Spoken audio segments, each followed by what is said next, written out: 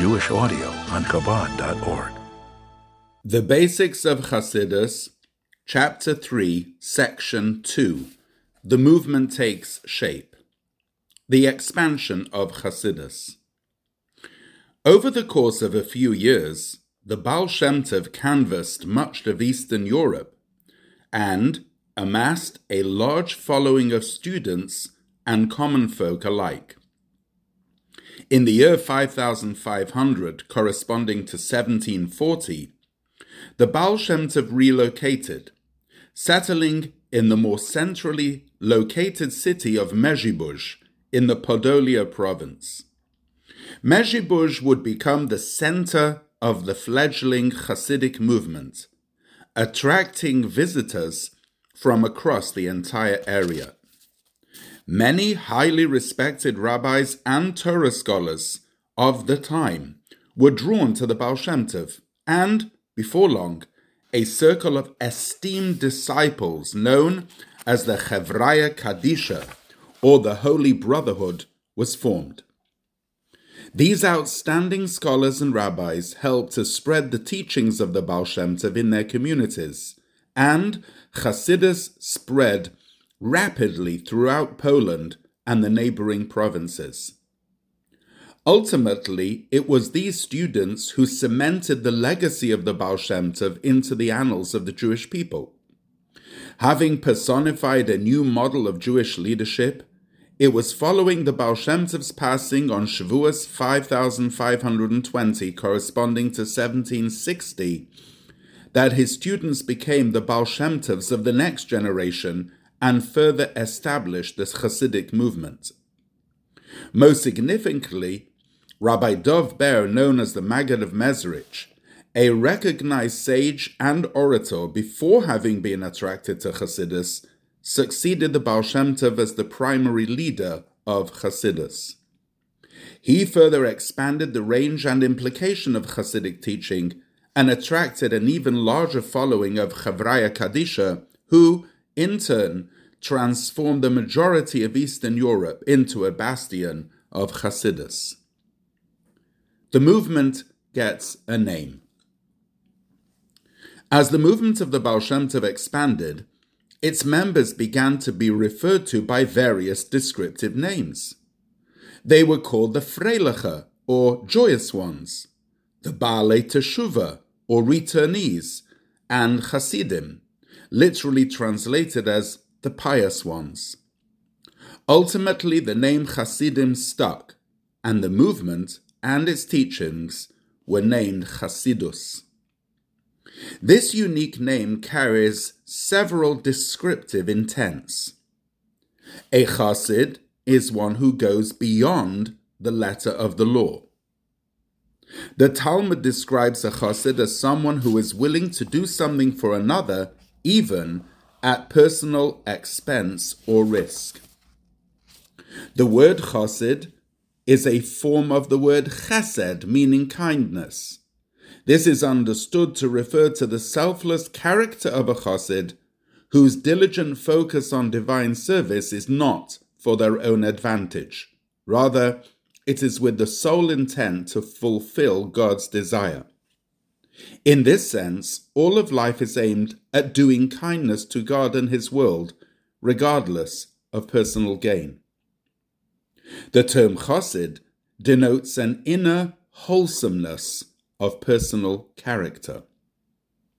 Section 3. What Chassidus changed. The effect of Chassidus. The expansion of Chassidus was responsible for several key societal shifts that redefined central elements of community life and observance.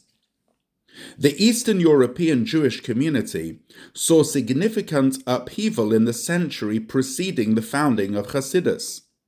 There were regional wars, deadly pogroms, and widespread persecution that left many Jews extremely impoverished. The devastation that followed the infamous Chmielnicki massacres was coupled with the despair caused by the rise and fall of the false messiah Shabbosai Tzvi. Having inspired the masses with the hope that he was the long-awaited Mashiach, who would end their suffering, when Shabbosai Tzvi turned out to be a fraud, the already suffering Jews were plunged back into the bitter realities of life. Aside from the grief and despair, the severe economic difficulty was also caused another terrible consequence. Many families were unable to afford a proper Torah education for their children, and the next generation was left largely untaught and ignorant of Torah learning. Although they were pious and devoted Jews, a tragic rift developed between the learned and unlearned Jews. With the scholars seeing Torah study as the central virtue of Judaism, the illiterate and unlearned were thus regarded as second-rate Jews. In many towns, the two groups prayed at separate synagogues, and traveling preachers would rebuke the simple folk as sinners and deserving of divine punishment. Meanwhile, the learned community also suffered from this polarization. Perhaps most pronounced was the resulting toll on the age-old focus on proper prayer. Defined in Jewish law as the primary means of divine service, the Talmud instructs us to accompany the thrice daily prayers with focused preparation, humble submission, and heartfelt sincerity. However, in the tragic era of division which preceded Chassidus, scholars often became consumed in emphasizing their party line and focused solely on scholarship. As a result, many learned Jews began reciting their daily prayers hastily and without feeling, leaving the time-honored value of soulful prayer to the domain of the simple folk. Understandably, this situation changed drastically as a result of the Baal Shem Tov's teachings. It was realized that Judaism and Torah are the property of all Jews, and that every Jew, regardless of station, background, or endowment, is perfectly capable of serving God. The inspired willingness to expend oneself for others with sincere Avas Yisrael took root, and devout prayer was once again recognized for its vital importance. The heightened sense of oneness with God, as inculcated by Chassidus, filled Jewish hearts with joy, and positivity, enthusiasm, and warmth became the hallmarks of the fledgling Chassidic movement. Within just a short span of time, the face of the European Jewish communities had changed, and the Jewish world was infused with a new vitality. Revelation of the Torah's soul. These wide-ranging accomplishments of the Baal Shem Tov cannot be adequately explained without focusing on his significant role in the revelation of Pnimius HaTorah, the Torah's soul. The Torah and the Jewish people are interdependent. Thus, by understanding the unique quality of the Baal Shem Tov's teachings, one can gain insight into its mirror effect on the Jewish community. As discussed at length in the last chapter, the esoteric elements of Torah is not only an additional, more abstract facet of the Torah, rather, it is the enlivening, soul-like energy which animates the exoteric body of Torah.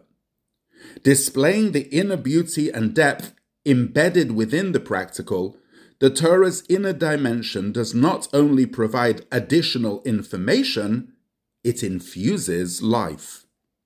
Additionally, the character of the soul is such that it contributes a sense of oneness to a multifaceted body.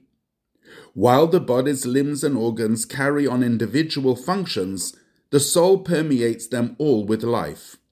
It is the single life force which aligns the many elements into a single synchronized organism. Likewise, each of the Torah's various elements have different characteristics, while it is the Torah's soul which displays their inner oneness. This enlivening and unifying character of the Torah's soul extends beyond the Baal Shem Tov's teachings. Rather, it actually characterizes the effect of the Hasidic movement as a whole. The contribution of Chassidus to the Jewish world of the time was an infusion of life, vitality, and unity. It was an introduction of soul.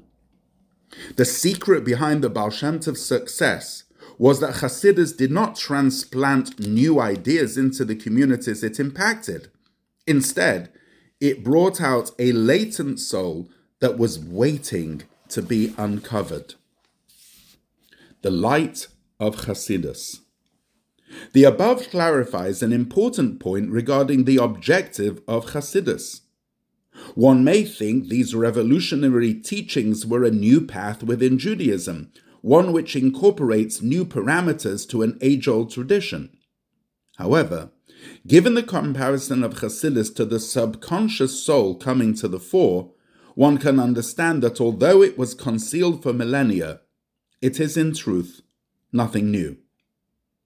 This can be compared to the flipping of a light switch causing a darkened room to be filled with light.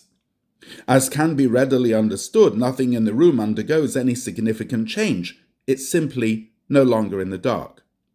The room's occupants suddenly have proper access and clarity, not because any physical barriers were removed, nor because any furniture or fixtures were added, but simply because the room is no longer shrouded in darkness.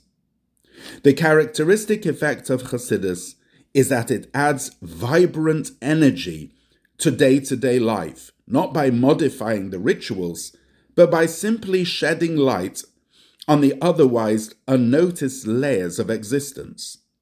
Chassidus illuminates and clarifies. It provides the individual with the ability to appreciate the inner beauty of Torah and mitzvahs, to notice the overlooked virtue of every individual, and to realize the hidden potential of the soul.